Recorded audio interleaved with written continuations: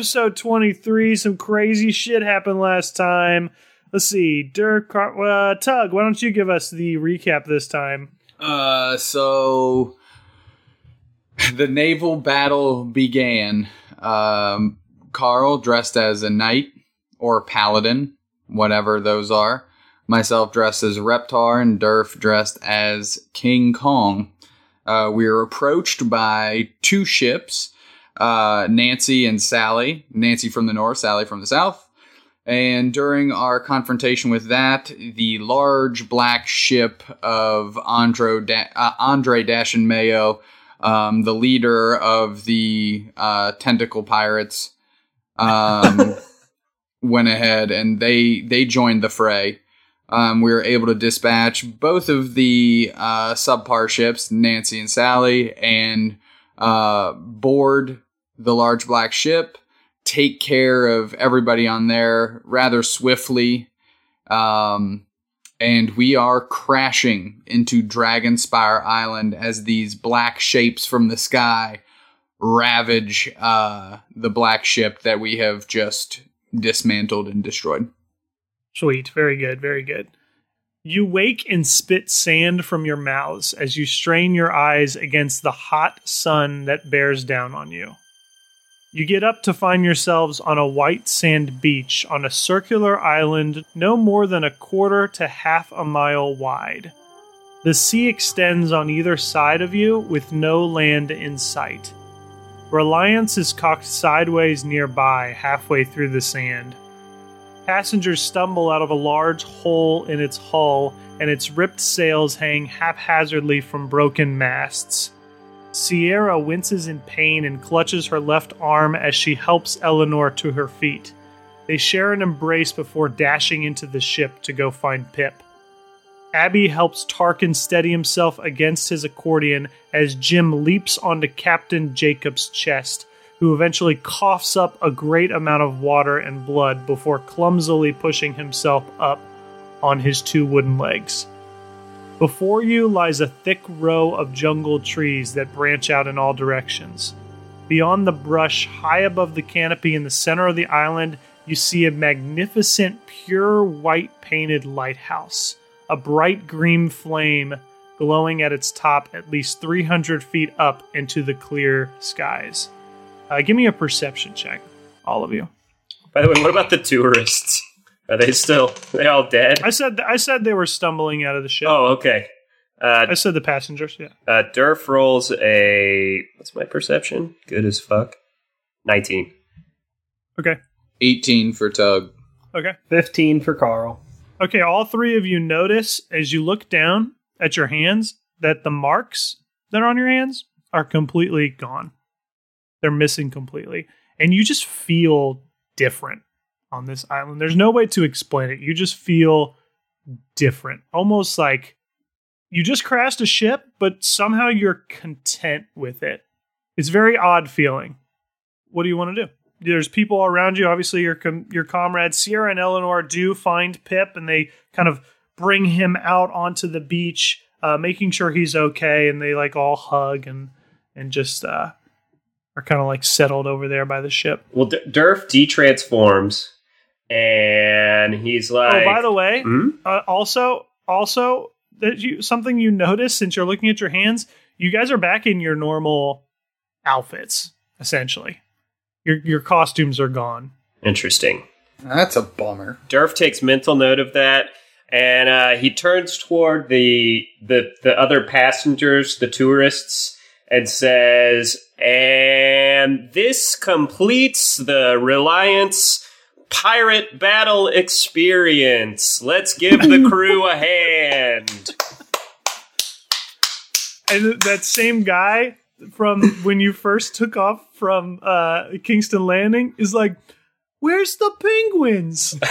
We'll be running penguin tours momentarily. Hold tight for that. Yeah, okay. And I guess Jim and Captain Jacob kind of stumble over to you, and he says, Boys, I was out for a while. What happened?" You got fucking rocked, man. You got fucking rocked. We took over your ship, and we defeated 3 ships full of pirates because we're the shit. And then we wrecked your ship into this island. And here we are. Probably all going to die. Holy shit. We got to get back to sea. We got to repair the ship and get going. I have no expertise in that, so best of luck to you and the crew. I believe in you. We're going to go to the lighthouse because it seems like a focal point in the island and a great plot device to drive the story forward. Yeah. Cap, you start working on the ship.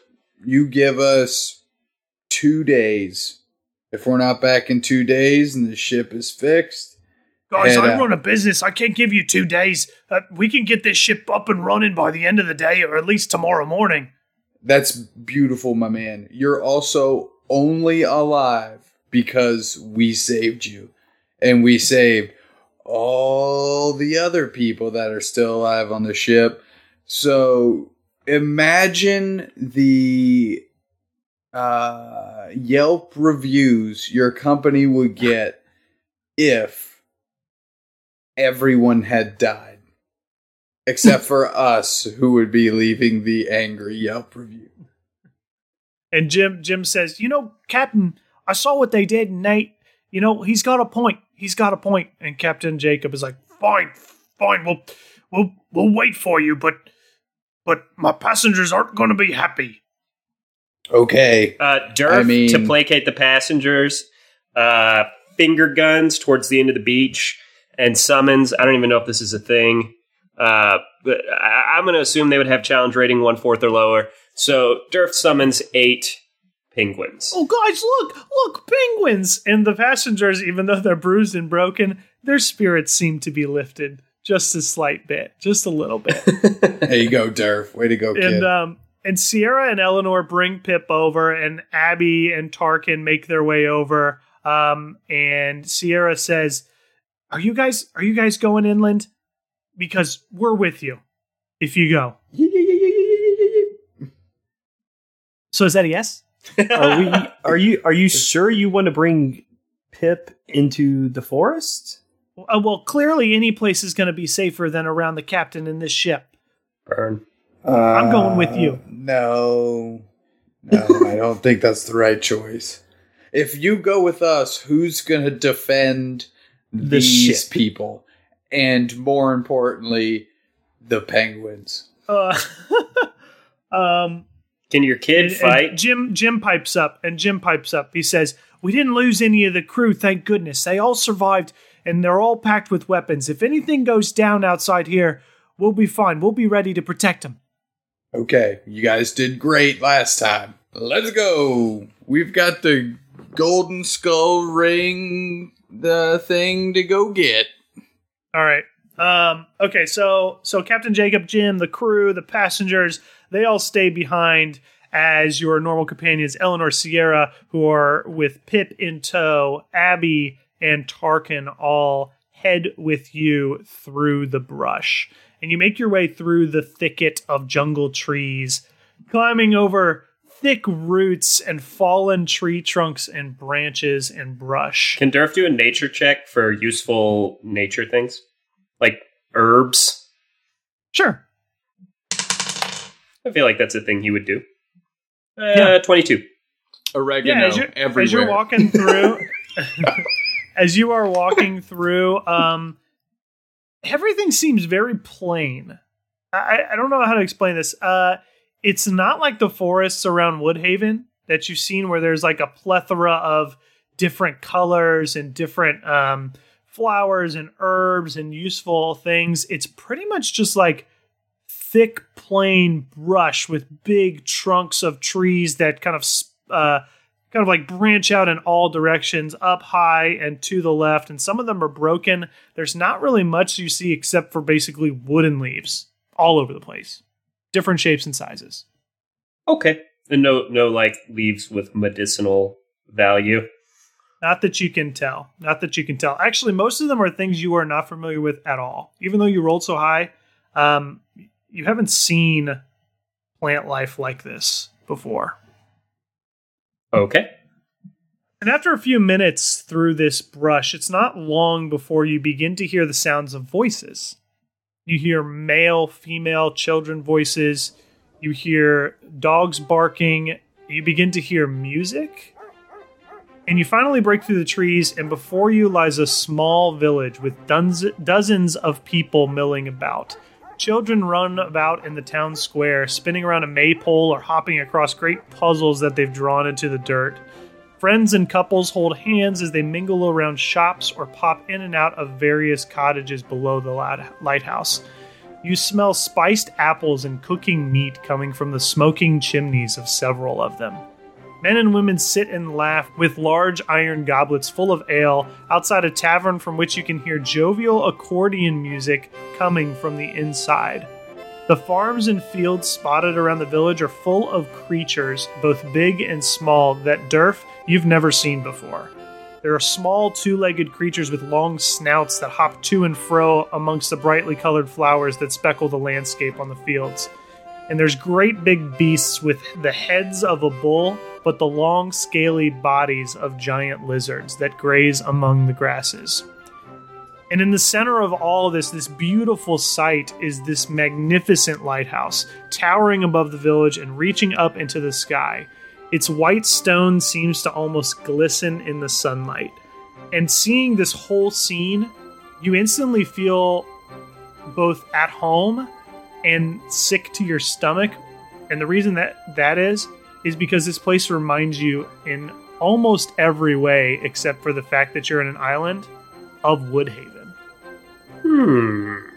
Woodhaven 2.0 to the toad.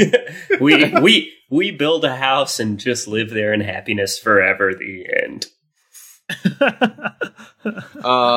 In all seriousness, Tug is going to the tavern, obviously. Now that he is obviously a barkeep and an experienced accordion player. Durf is suspicious. Okay, hold on.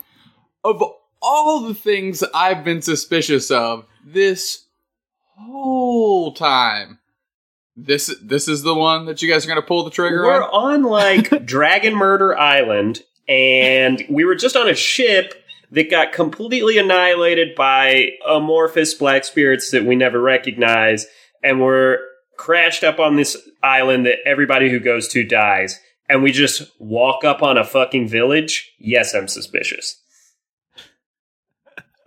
Whole village murder. Carl's sister taken. Take a MacGuffin and give it to a strange old man. And that was extremely bad and dangerous, which this could also be.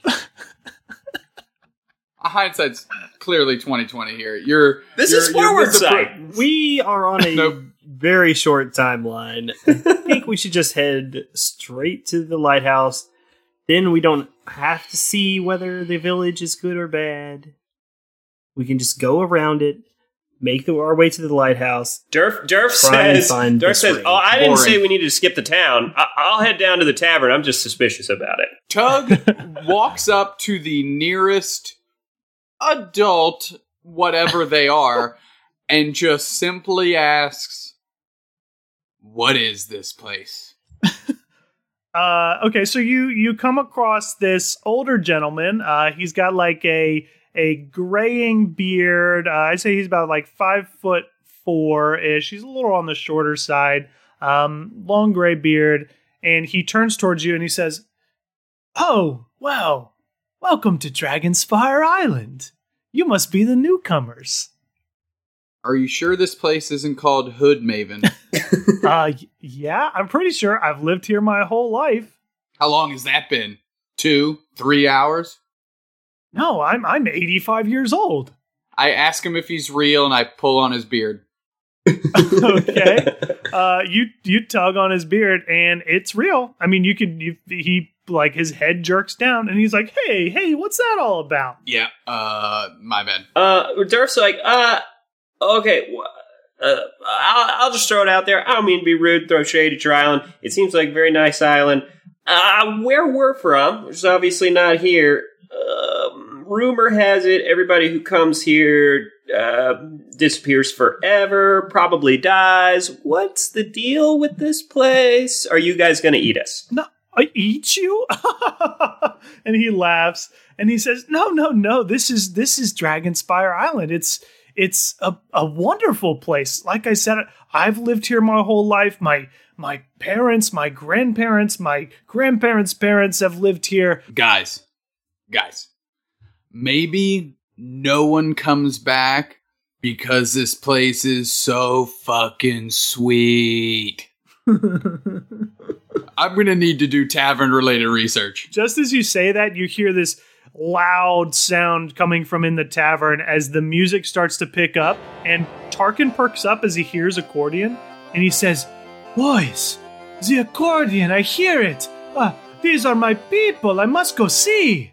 And at the same time, Abby starts to be drawn towards the field where he sees these like large creatures, and he's like, "Ooh, ooh, ooh," and he starts walking in that direction. All the while you're talking to this man, these children that are nearby are like calling Pip over to come play, and Sierra and Eleanor are a little weary. They walk over with him, and just watch closely as he starts to play with these children. So before, as people are starting to walk away, I'm going to cast Divine Sense. Ooh, Okay. Nice. Just So that's just something you do, right? yes. Okay, so what does it look like when you're casting this?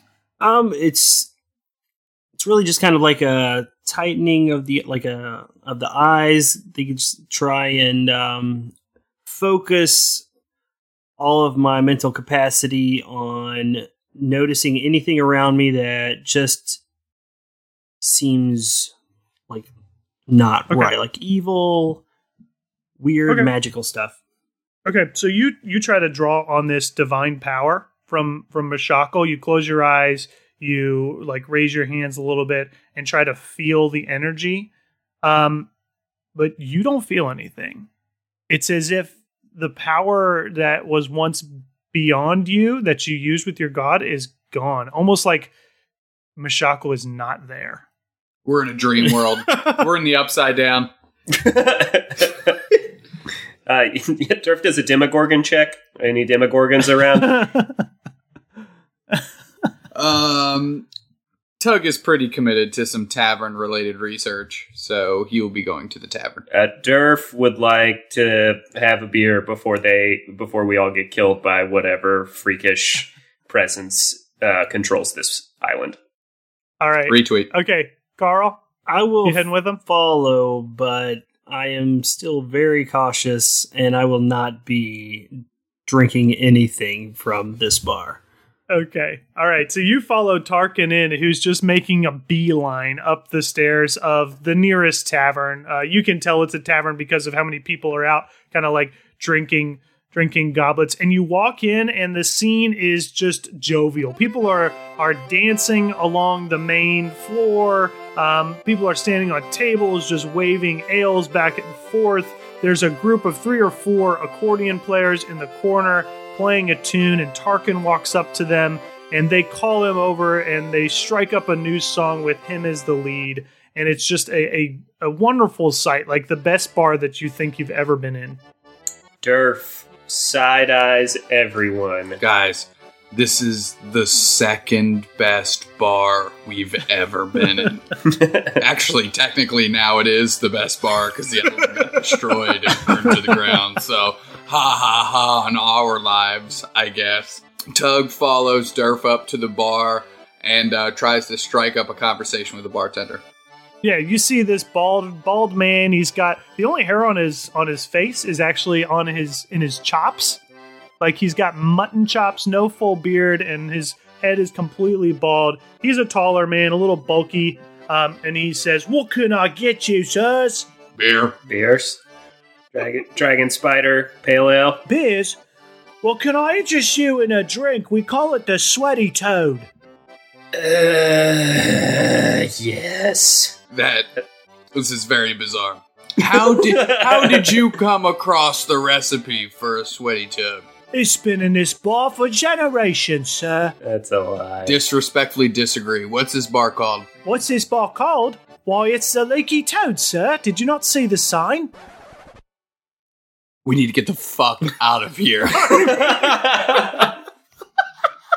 Tug runs over, flips the nearest table, and runs out. Turf follows.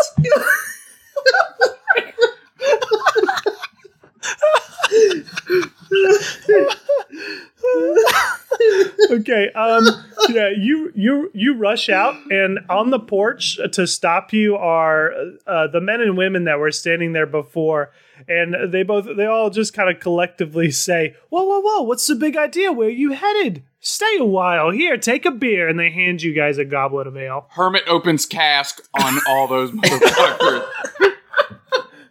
Tug's not playing this shit. Okay. There's one Woodhaven, there's one Leaky Toad, and there's only one Sweaty Toad. Tug ain't playing this shit. All right. So what do I have to roll? I can only target once, but they have to do a dex save. Okay. All right. You go to leap up at just basically the guy that's in front of you at the top of the stairs, and he reaches out with both hands and grabs your ankles, unmoving, completely unmoving, and he kind of sets you down, and he says, Now, sir. Let's have none of that. The Lightkeeper wants to see you. No, thank you. Dur says, we're gonna die. No, thank you. Back to the ship. No, he's not having any of that. He grabs you by the collar and points you in the direction of the lighthouse. And he says, before you do anything, the Lightkeeper wants to see you. And as he finishes saying that, Carl kind of waves him over, walks up to the gentleman and says, thank you, sir. We will be on our way. We will head right to see the Lightkeeper post haste. And I grab Tug and start walking him. He drops Durf. He drops Tug. He lets go of his collar and he says, good. And they head back into the bar. You smell like tater tots and farts. Fuck you.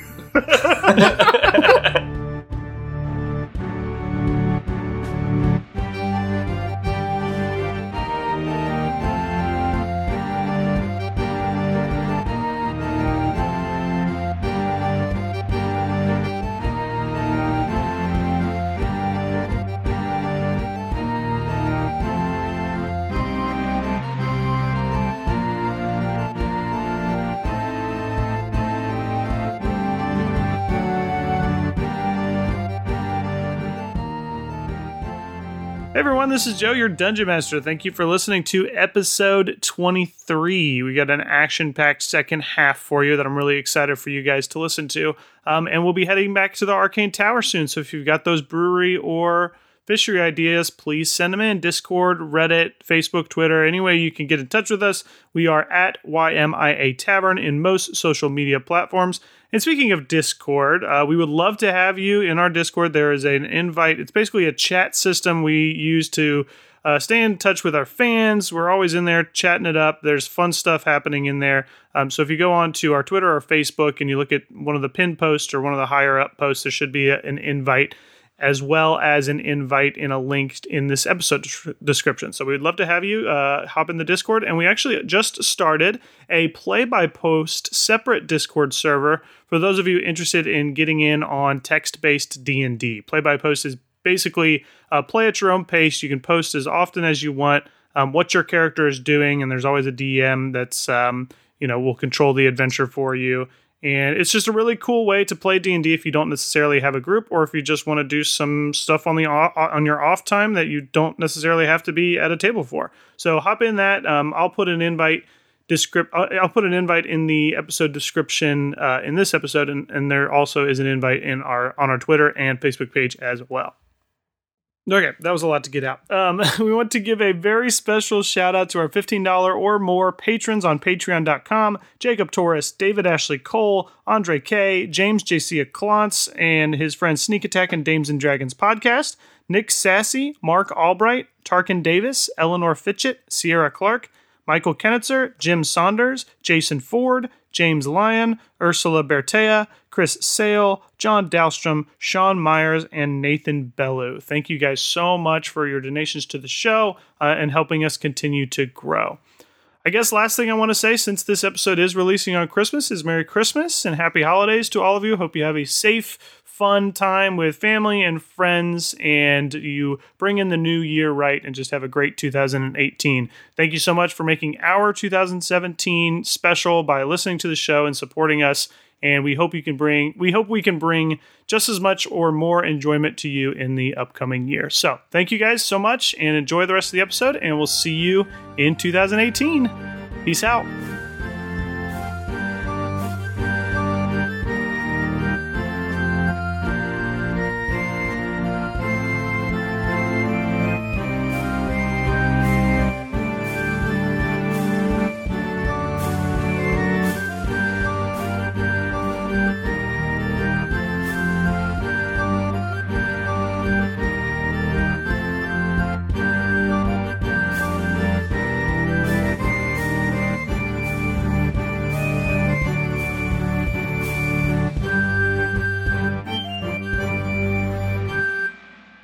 I guess we're going to the tower. Yes, I guess that's just what we're doing now. Yeah. You use that move that usually vaporizes people, and instead he just snatched you right up. So I think we should probably do what he says. All right. You guys head towards this big open archway that leads into the lighthouse. And there is a spiral staircase leading up to the left. And you start climbing up. And it takes quite a while. It takes a few minutes to finally reach. By the time you're reaching the top, you guys are like out of breath of this 300-foot tall structure, multiple stories. But finally, you reach a large oak door at the top with the image of a dragon head carved into its wood. And you open the door and you find yourself at the pinnacle of the lighthouse. And it's this round room contained completely in these triangular glass panes so that you can see up to the sky and down to the island below. A complete glass dome. The room itself is about 40 feet in diameter, and it's got these smooth stone floors and a large glass cylinder in the center. If you've ever seen a lighthouse, there's always that big giant bulb in the middle where the light comes out and shines over the sea. But this cylindrical chamber is filled with this bright green swirling flame. Are there any people? Not that you can see right now. Hey, hello, light wizard. Yeah, as soon as you say that, gliding around the corner of this bulb in the center is a hard-faced woman wearing all black, except for this dark green overcoat that nearly reaches the floor. She's homey looking. She looks a little worse for wear with sunken eyes and a head of curly red hair speckled with gray roots that's tied up in silvery cords. And she doesn't look at you. She glides across the side around this bulb and stares off over the island and over the sea. And she says, "Quite the view, isn't it?" Yeah. Durf says, "Oh my god, why is everything so fucking creepy here?" Tug doesn't look. Tug makes it a point to just not look and goes, excuse me, Methuselah. My name is Ilara. Ilara? Isn't that one of the sand snakes?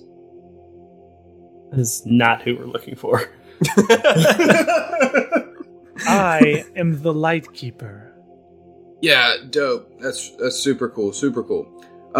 Few things. Order of business. 1, place is horrifying. 2, are we going to make it off this island alive? 3, if we are going to make it off this island alive, can we have the golden skull ring? Figured I'd ask that. Scary? Our world isn't scary. You're going to learn to love it. No. Oh, yeah, we're definitely going to die here. Look, and she glides over to you, and she gestures over the glass panes out to the island, and she says, "Look at my residents. Look at the joy on their faces. Look at the people you brought here." And you look down, and you see Abby is just like basically running around the field, arms up in the air as these animals are chasing him, just playing with these animals. Sierra and Eleanor have kind of loosened their watch on Pip and are in this joyful conversation with this other couple as Pip is just playing with the other children, completely content.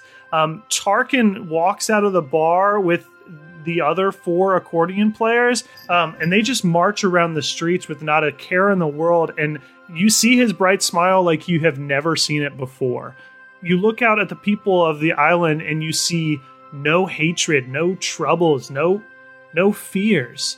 And she says, "Look at this. Have you ever hoped for a life like this before? Do you not envy them?" Durf says, "Yes, I do, but I would like to live a life like this without whatever brain spiders you've infected us with to know what we want and give it to us, and this place is clearly fake, and something terrible is going to happen." Tug turns on his proton pack. All right. At this point, she turns to you now and she faces you because she's seeing that you guys are not pressured at all. And she says, "Tug, Durf, Carl, there are powers in this world that seek to destroy you. But there is something about you 3. A power you possess. I knew it as you approached my island. But it isn't untouchable. Like I can see it, but it lies just outside of my reach. I want to know this power. I offer you an opportunity to be safe, to be free from the pain and suffering of your world and of your heart. I know your past. I offer you a chance to forget." And as she says this, the sky outside grows a little darker, and she looks into your eyes, each of you, like you guys are separate, but what you see as you look at her is her eyes, and they start to glow green, and her voice grows deep and hollow, and she says, "This is what I offer you." And you find yourself not being able to look away. The vision of Alara begins to fade, and all you see behind her is the green flames of the bulb. And then they begin to shift and change. And I want all 3 of you to roll a wisdom saving throw. Oh, no. That's my best saving hold on. throws. Oh, actually, wisdom's not bad. I Intelligence is have terrible. Aura of Protection, so whenever me or a friendly creature within 10 feet have to make a saving throw, they gain a bonus to the saving throw equal to my charisma modifier. Is that a holy kind of thing? Yes, it's Okay, so part of my paladin jazz. Yeah, I think that seems to be under the field of holy magic. So I'm going to say that you try to activate that as you see this coming, but you can't. This aura is So non-existent. I can fuck shit up, because right now, I'm not a paladin. 17. Okay. Durf rolls a 23. 4. Okay. Start with Carl. So, Kirk, take your headphones off. Carl, as you stare into these flames, the vision around you changes. And it goes dark for a moment and then fades back. And you sit against a jungle tree as you look out into the great blue ocean. You hear the waves crashing in and the cool breeze flowing in. And then real quick, almost like someone's changing the channel, it goes and you see the earth turning gray as black smoke and tar spreads over the countryside. And it flashes back to the beach. Your mother sits beside you, matching your gaze out to the ocean. And she says, "Sure is beautiful, isn't it, Carl?" And it flashes again back, and you see these hairless, disfigured creatures that scamper towards you on 4 legs with their mouths open and their eyes turned completely black. And it flashes back to the beach. Your head turns as you hear the laughter of a young girl. Jill is at the water's edge, splashing in the current as it ebbs and flows over the beach. And once again, and you see Barty and Marty huddled behind the Whetstone Inn bar, just clutching each other, sobbing as the walls around them shake. And you're back to the beach. Jill rushes towards you and lands feet first, kicking a wave of sand at your feet. Carl, won't you stay here? Won't you stay here and play with me? And Carl, take your headphones off now. Durf, you are staring into these flames, these green flames, as Ilara fades from view, and then the whole vision around you fades from view. And it comes back again, and you stand in front of a warm cabin, looking out at a large pond in the center of a field of grass. Your land. And all of a sudden the vision changes, like someone's almost changing the channel, and you hear and you see Eleanor holding a limp Sierra in her arms as Pip buries his face into his mother's leg. And just like that, it comes back to your vision before. And you see fish leaping out of the water and great beasts of all shapes and sizes that graze amongst the hill. And the vision fades again, and you see the empty gaze of Tess as she lies dead on the arcane tower floor. Once again, back to the vision. You feel a touch on your hand as a small blonde girl looks up at you. And another touch on your left shoulder. And Simon, Patch, and Aaron are being overrun by horrifying gray creatures as they defend the gates of Corbai helplessly. And back. And you turn to see the touch from your shoulder. It's Alexa. Her long brown hair flutters in the breeze. It's me, Durf. I'm here. Stay with me. Take your headphones off. All right. Yep, Tug. Okay. Tug, you stand staring at this flaming green bulb, and Ilara fades from view, and the vision changes, and it comes back. And you're standing behind a wide oak bar in a tavern full of patrons.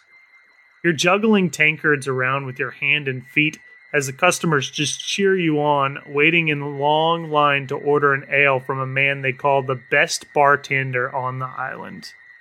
Your mother smiles as she moves from table to table, distributing your perfect pours to the happy crowd.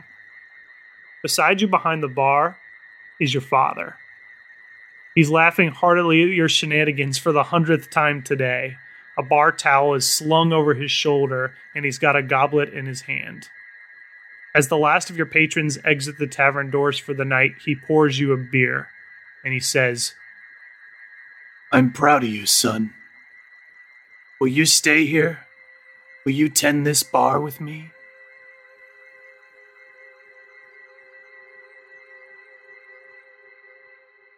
Okay, now everyone can put their headphones on.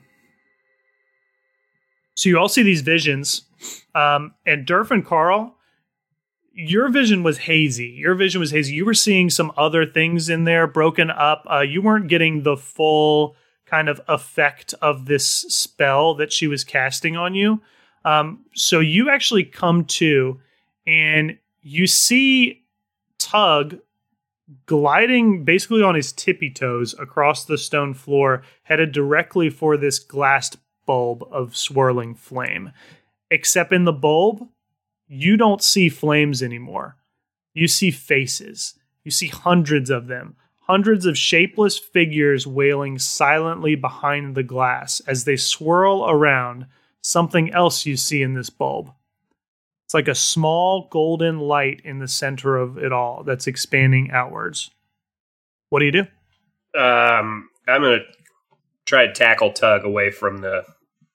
You said I'm the only one, or Carl is also kind of... You and Carl, you turn to Carl and you see that he's kind of snapped out of this too. And Alara is just basically very close to Tug, and her eyes are glowing green, and all you see is the back of Tug as he's soaring and gliding across the floor towards the bulb. Okay. Well, so if tackling him out of the way is not logistically possible, I want to grab him by the foot, do something. I'm going to, pull him away or tackle him away. Okay. Physically prevent him from going into that whatever that is. All right. Roll a strength against Tug's strength. Tug, you got to roll.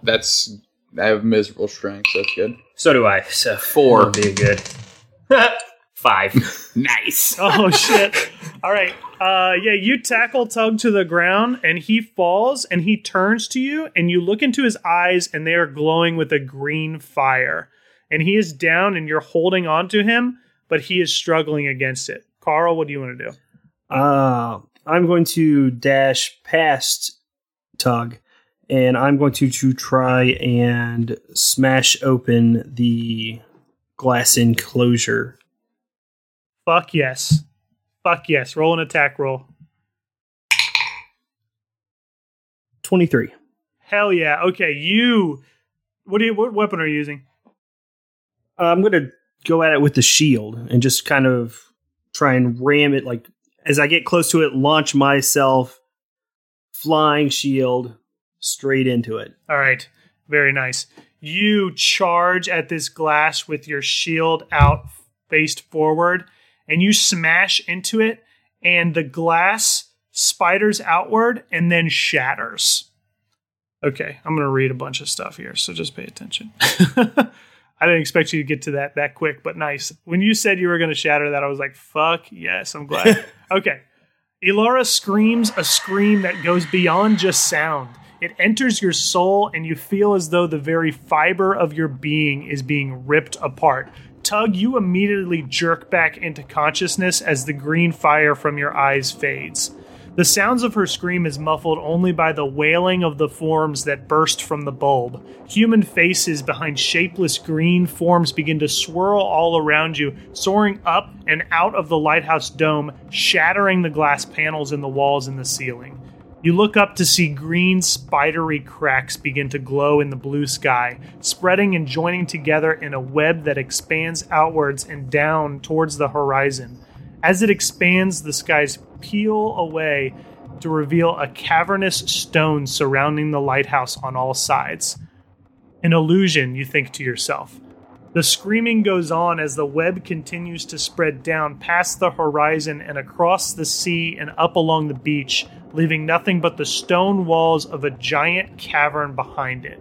It creeps over the jungle barrier, leaving in its wake the broken sails and shattered masts and hulls of dozens of ships where tall trees and thick brush once stood. The village is next. Town square and tavern, lush field and farm slowly take their real form as the web washes over them. When it finally reaches the lighthouse, you find yourself staring down at a wasteland of gray stone and crumbled buildings hundreds of years old. The shouts from your comrades below jerk you back into focus as you look down and see what can only be disfigured undead bodies of the former townsfolk descend upon them. As the last of the souls fly from the bulb to surround Elara, a golden ring falls to the ground with a clink. It bounces twice before rolling towards Carl's feet where it settles to the ground. And you look down at your hands as you feel this immense pain and see that the marks have returned. Elara is continuing to scream as this green forms kind of swirl around you, and you see the human-esque part of her body fade away, and all that's left is this wiry, kind of black creature with these tendrils coming out, and her face is just basically a skull with these two green eyes. You're staring at a lich who is screaming into the night and is off to the side as the ring falls to your feet, Carl. What do you guys want to do? Wait, she left? So or we are she's not still engaged there? in combat yet? She's correct? still there. She's off to the side, just basically, you don't know if she's just angry or if she's being attacked or she's in pain. Whatever it is, she is looking extremely powerful. That's all But I'll we say. can attempt to escape without an attack of opportunity. Sure, yeah. I'm going to scoop up the ring Okay. and start heading down, making my way out of the tower, trying to get back to the town to see if we can save Sierra, Eleanor, Pip, everybody. Okay. You too? Yeah, Durf will do that too. I don't think Tug would leave. especially given the impact of what he saw. I think Tug is kind of like in a crying rage right now. Mm-hmm. And beside himself, I think he attacks the Lich. Okay, you guys see him run the opposite direction and run towards this Lich with just a fiery rage. Well, Durf will notice that Tug's going back, and he's not going to leave him hanging, so he'll stop and turn back, albeit reluctantly. Okay. Carl? So, yeah, I'm going to do it. I'm going to cast Command on Tug. Okay. I'm going to look at Tug, point at him, and just stare into his eyes and tell him, approach. Approach you? And so, yep, approach me. All right. So he has to make a wisdom save? Yep. 15. What's your DC? Probably a 14 or a 15. 13. 13. Okay, so you point and you try to stop Tug, but he is barreling forward towards this Lich, and the Lich is just screaming as these glowing green forms just swirl around her like a tornado.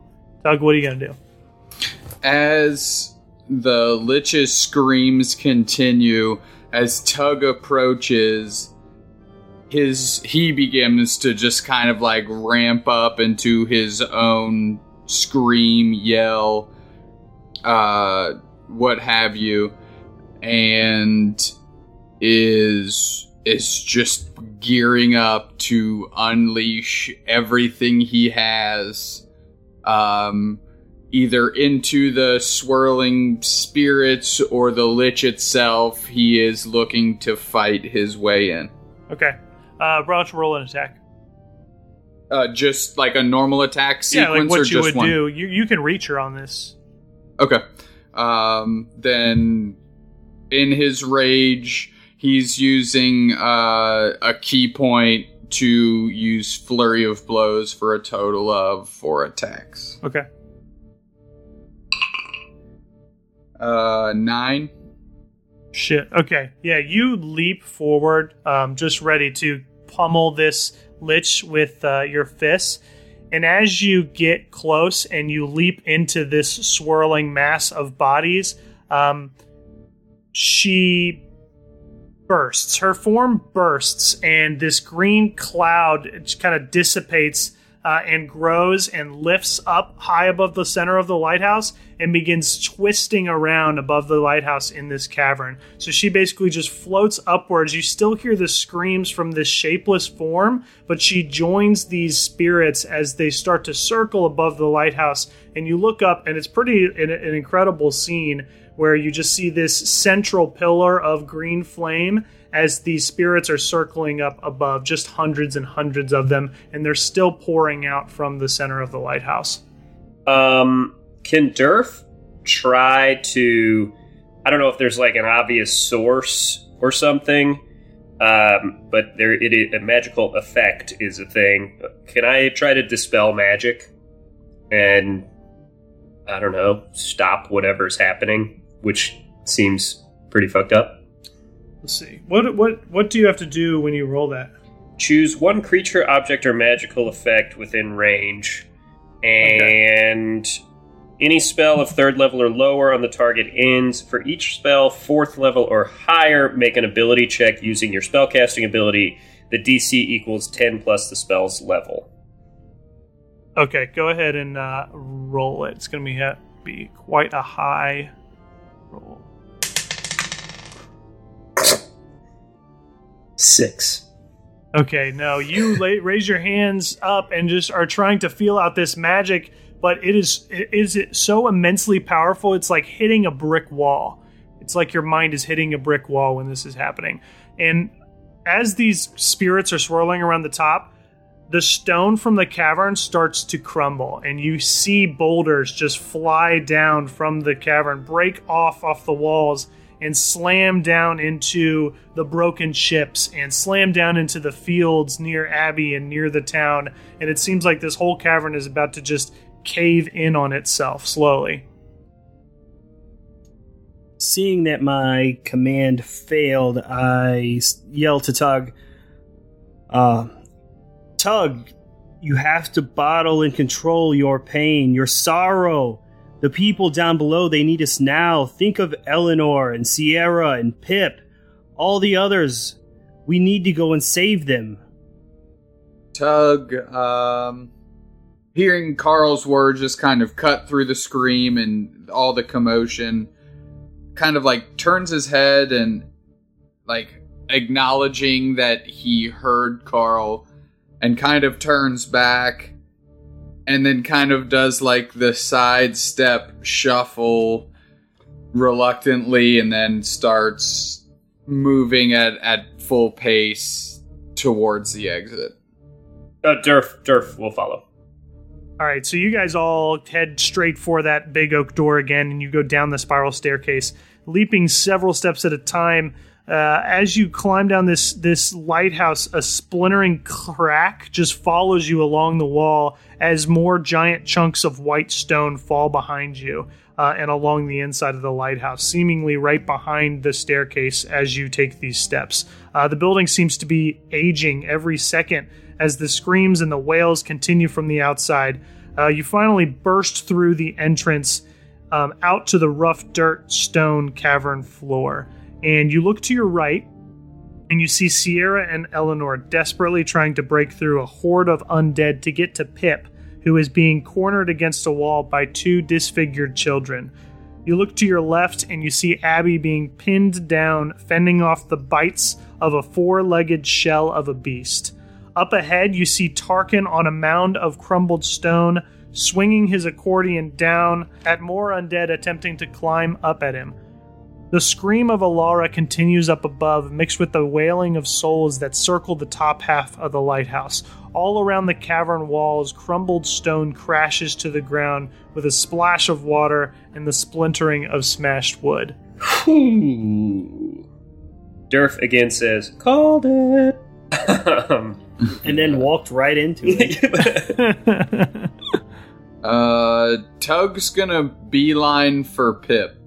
Give me a perception check. I mean, just a group perception check. 21 for Tug. 17. Okay. 9 for Carl. Okay. So two of you passed. That's good enough. You guys recognize the situation is dire, clearly.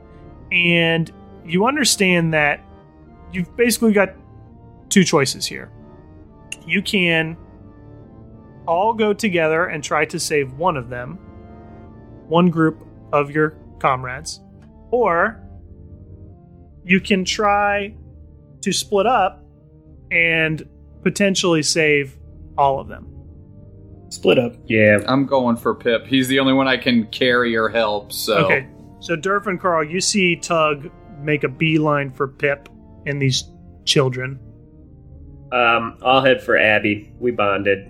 We gotta bond. Shocker. I'll go for Tarkin. You head straight for Tarkin, who is fighting these zombies as they climb up this mound.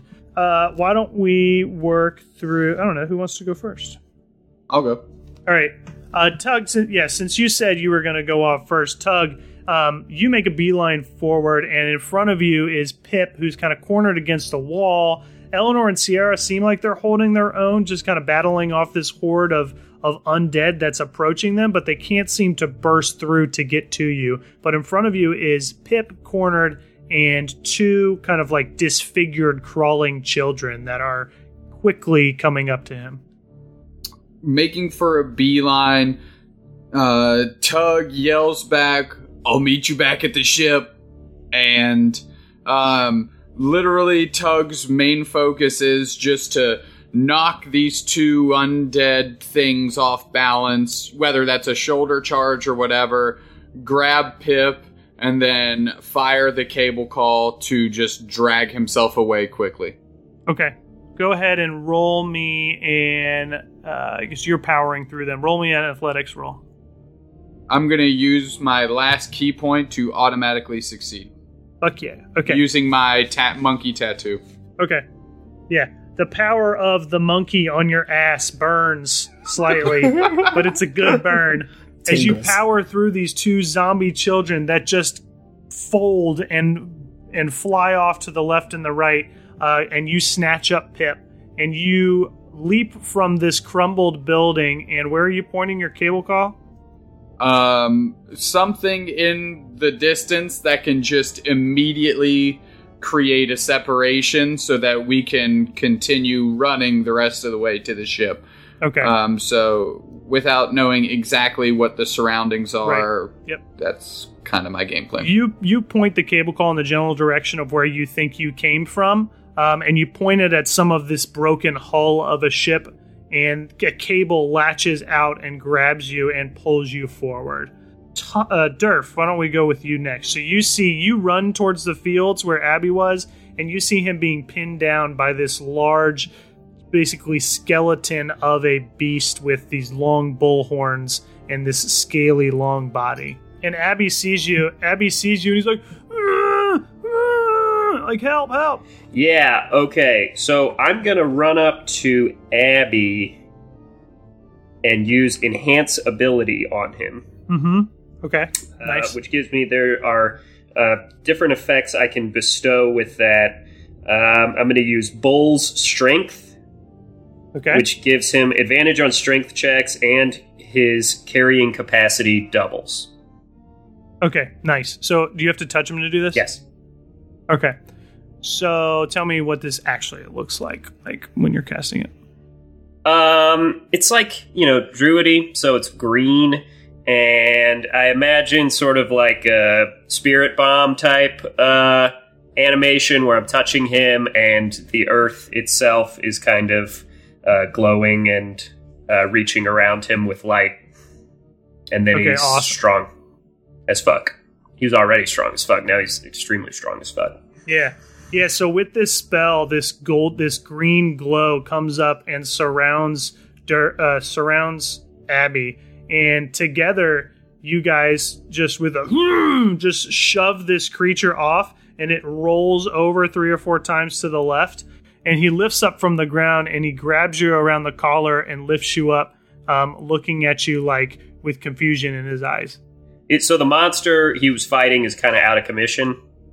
Well, yeah, it's like 10 feet off to the left as Abby just kind of shoved it off to the side and it rolled over a few times. Okay. We could say narratively it's not going to attack you if you guys choose to run. Well, I'm going to tell him, hey, man, you get back to the ship. I'm going to go help my friends. Okay, he looks at you, and at first he's like very hesitant, but he trusts you, so he nods. He says, and he drops you down and sprints towards where he sees Tug and Pip just knocking undead creatures that are chasing after him to the side. And you run off. Where are you running? No, I was telling him to go back to the ship. I was going to go help. Oh, he is. But he's running towards Pip. Who is already saved by Tug. Oh, Tug already... okay, got it. I will go to Carl. Okay, so you run towards Carl. And Carl, you're up. And you are running straight towards a horde of about 5 or 6 zombies that are just crawling up this large mound of stone. And Tarkin is like, boy, to Carl, help me. All right, so seeing Tarkin in trouble, I take off sprinting at him and knock zombies, clearing them out of the way, leaping onto the boulder. I grab him by the scruff of the neck, and I cast Misty Step and try and teleport him with me. Okay, sweet. Towards where? Towards the direction that we've seen Tug, Pip, Abby go. Okay. Durf's going to see me disappear, kind of see the general direction I'm going, understand what I'm going to do, and head that way. Give me just an athletics roll. That's a pretty hefty thing that you want to do, all that pushing zombies, so just give me a good athletics roll, see if you can do it. Yeah, that's going to be easy. 21. Yeah, okay, yeah, you do it. You shove, you have your shield out and Chilren, and you were just shoving zombies left and right as you were climbing up to this mound, and you grab a hold of Tarkin's accordion, and you, Misty Step, you just vanish into thin air, and you appear 30 feet towards Tug and Pip as you're running for the same spot they are. And I'd say Sierra and Eleanor, after seeing that Pip is safe with Tug, manage to push through the zombies that they are fighting back with punches and kicks and with arrows, and they break through. They find a break in the horde, and they sprint towards you. And you guys run through up and underneath this mass of broken ship sails and masts, as you just hear the groaning and the wailing and the screaming of all this chaos that goes on behind you. And you finally emerge through a tunnel, and you can hear the distant shouts of Captain Jacob as the Reliance has made its way back onto the sea, just barely off the beach. Durf realizes that Carl already saved Tarkin, and instead of going to help, also runs away. Yeah, I never said that. That's true. Yeah, I figured you might do that and not stay back with the whole undead army. And actually, okay. I'll cast Fog Cloud behind us. Oh, nice. Okay. Hopefully, it sounds like narratively I don't need to do that, but I'll cast Fog Cloud behind us, and they won't be able to see us as we run away. Hopefully. All right, nice. So as you're kind of like heading up the rear after all this, you cast Fog Cloud, and it slows these zombies that are chasing you down. And you guys erupt from the mass of broken ships to find your ship in, it looks like, seafaring condition. And Captain Jacob sees you and he calls you, "Oh, boys, get your ass up here. We gotta go." And he lowers this big rope ladder down to the beach. Yep. Durf says, "Yep, Penguin tour's over. Let's do it." And he climbs up onto the ship. All right. Tug follows suit. He's on the ship. All right. Everybody's climbing back up on the ship. Okay, so you reach the top and the sails of Reliance unfurl. The ship groans as it pushes through the shallow waters and back out to the open sea. You turn to see the once looming spire of stone above crumbling and breaking apart. All around you, giant boulders of Dragon Spire are crashing down into the waters of the ocean. Wide cracks begin to open from its base as beams of green light penetrate the night sky from within. And your ship is traveling, and it gets about 50 feet off the coast of this island. And this is just like a cataclysmic event. This island is crumbling apart as giant stones are falling and crashing and tumbling down into the ocean. And then something both completely incredible and horrifying happens, even more so than the shit that's gone down already. The island begins to rise from the sea. The spire tilts backwards and away from your ship, crashing hard against the water below with a splash. In fact, all of the stone of the island seems to crumble away and into the foaming waters as what was previously submerged below Dragonspire comes into view. A swirling and expanding sphere of green energy from the center of it all illuminates the outline of the shape as it rises from the waters and turns to face at you. You stand on the deck of Reliance, facing a quarter-mile wide, island-sized head of a glowing, animated, and angry ancient skull of a dragon. The skull is a quarter of a mile wide? Correct.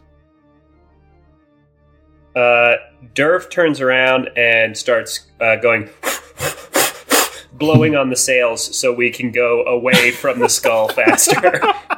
Actually, you know what? Fuck that. He does do that, and then he remembers that he's a fucking magician and uses what the fuck is the name of the spell? Gust of wind on the sails. Oh, nice. Okay. Which is actually a thing he can do. Let's see. Hang on. What does it do? Gust of wind. A line of strong wind, 60 feet long and 10 feet wide, blasts from me in the direction I choose for the spell's duration, which is up to a minute.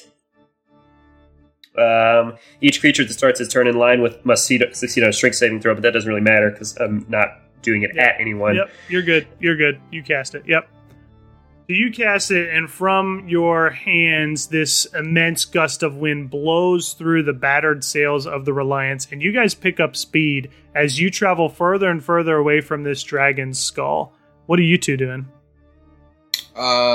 Tug, upon getting onto the ship, just kind of crumbles. He just collapses. Damn. All right. I'm going to stand there and just kind of stare at the dragon skull in wonder, having never really seen something so massive before. Nice. Okay. So as the ship just travels further back, Tug and Carl just stand there in both exhaustion and frustration and awe. And Sierra comes over to you, Tug, and she pulls you up by the scruff of your neck, and she's like, I thought you were tough. You can't just stand there. We got to take care of this thing.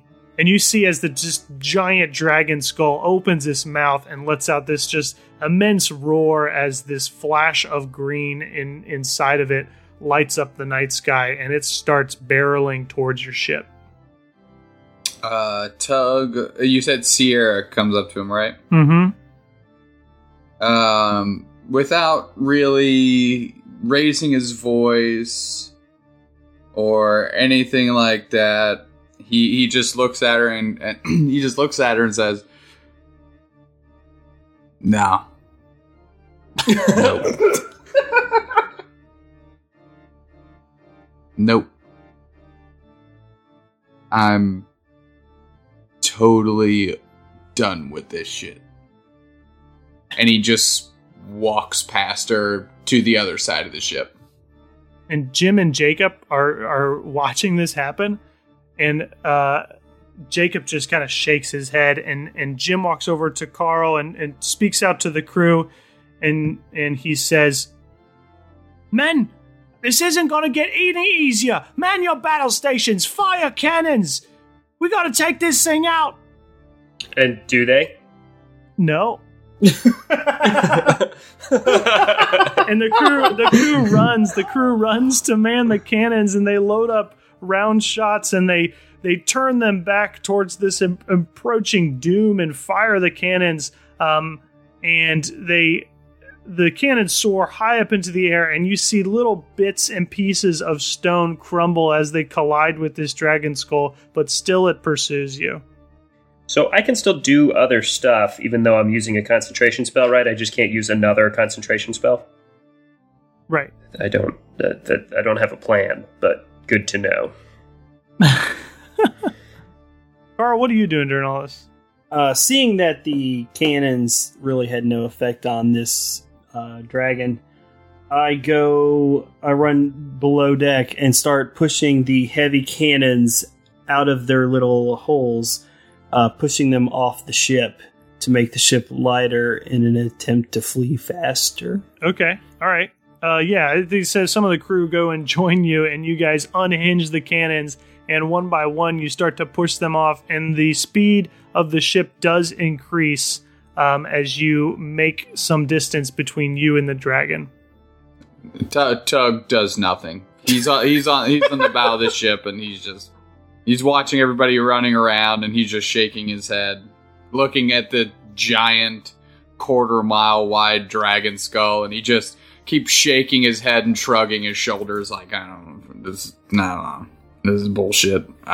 Fuck this. He just keeps muttering, and he's not really driven to take action. He's just wallowing in himself and the situation, and just, in the most base of terms, is just over it. He's just completely done with it. Is this due to your vision?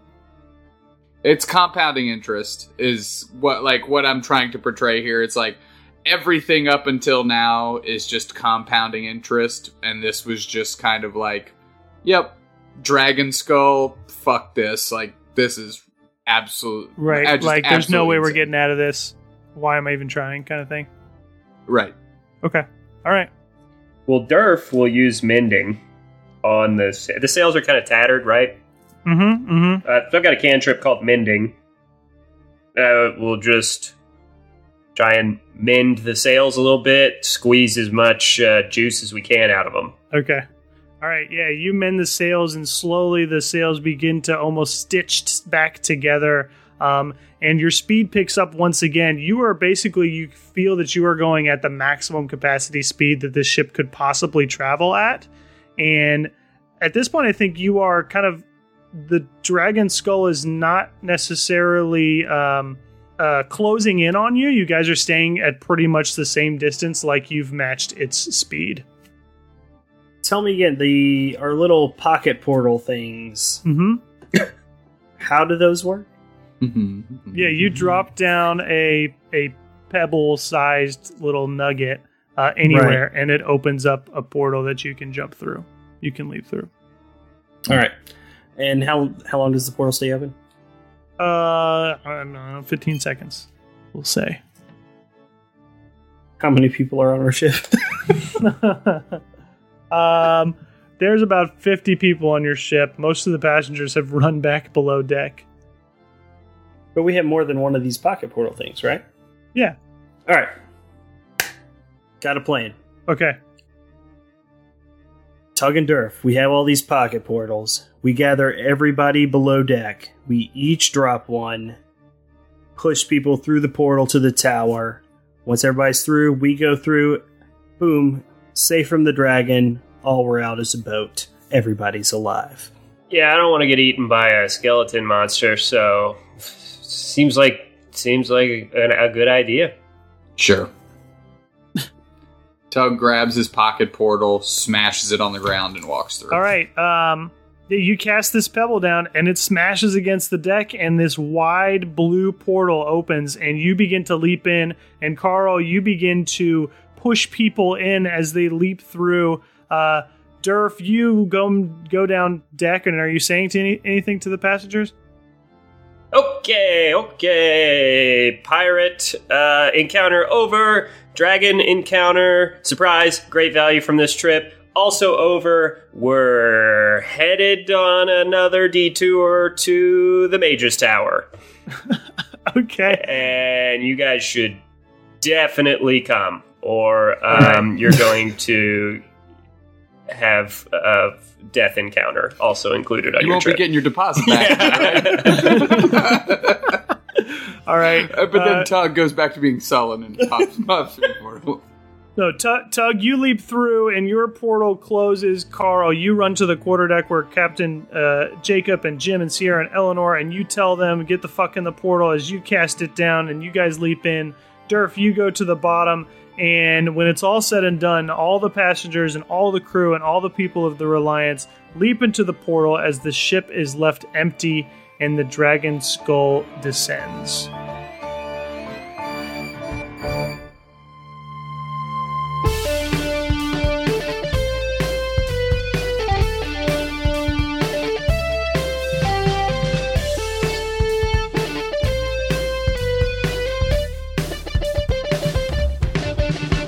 I want to give a very special shout out to our $5 or more patrons, Jonathan Huff, William Martin and his buddy Hugh Jars, Elemental.fm, Joshua Hebert from the Alignment and Clear podcast, Jack Mega, Noah Body, Nick Vukolich, Vitaly Vasylyuk, David Ginsberg from the Tales from the Fandom podcast, Connor Breeden, Joe Quickle from the Dad D&D podcast, Adam Chaumont, Adam Hoffling, Olivia Fumiati, Joshua Fieni, Jonathan Zeman, Jason Rittman, Jakayla, Joshua Motzinger, Nicole Chapin from the Redshift podcast, Noah Hunt, Marco Olofsson, Ian Coughlin, Dan McStalkerson, Jesse Jones, Michael Carpenter, David Barron, Eric Hancock, and Blake Tolliver. You guys are so frickin' sweet. Thank you so much. Bye-bye.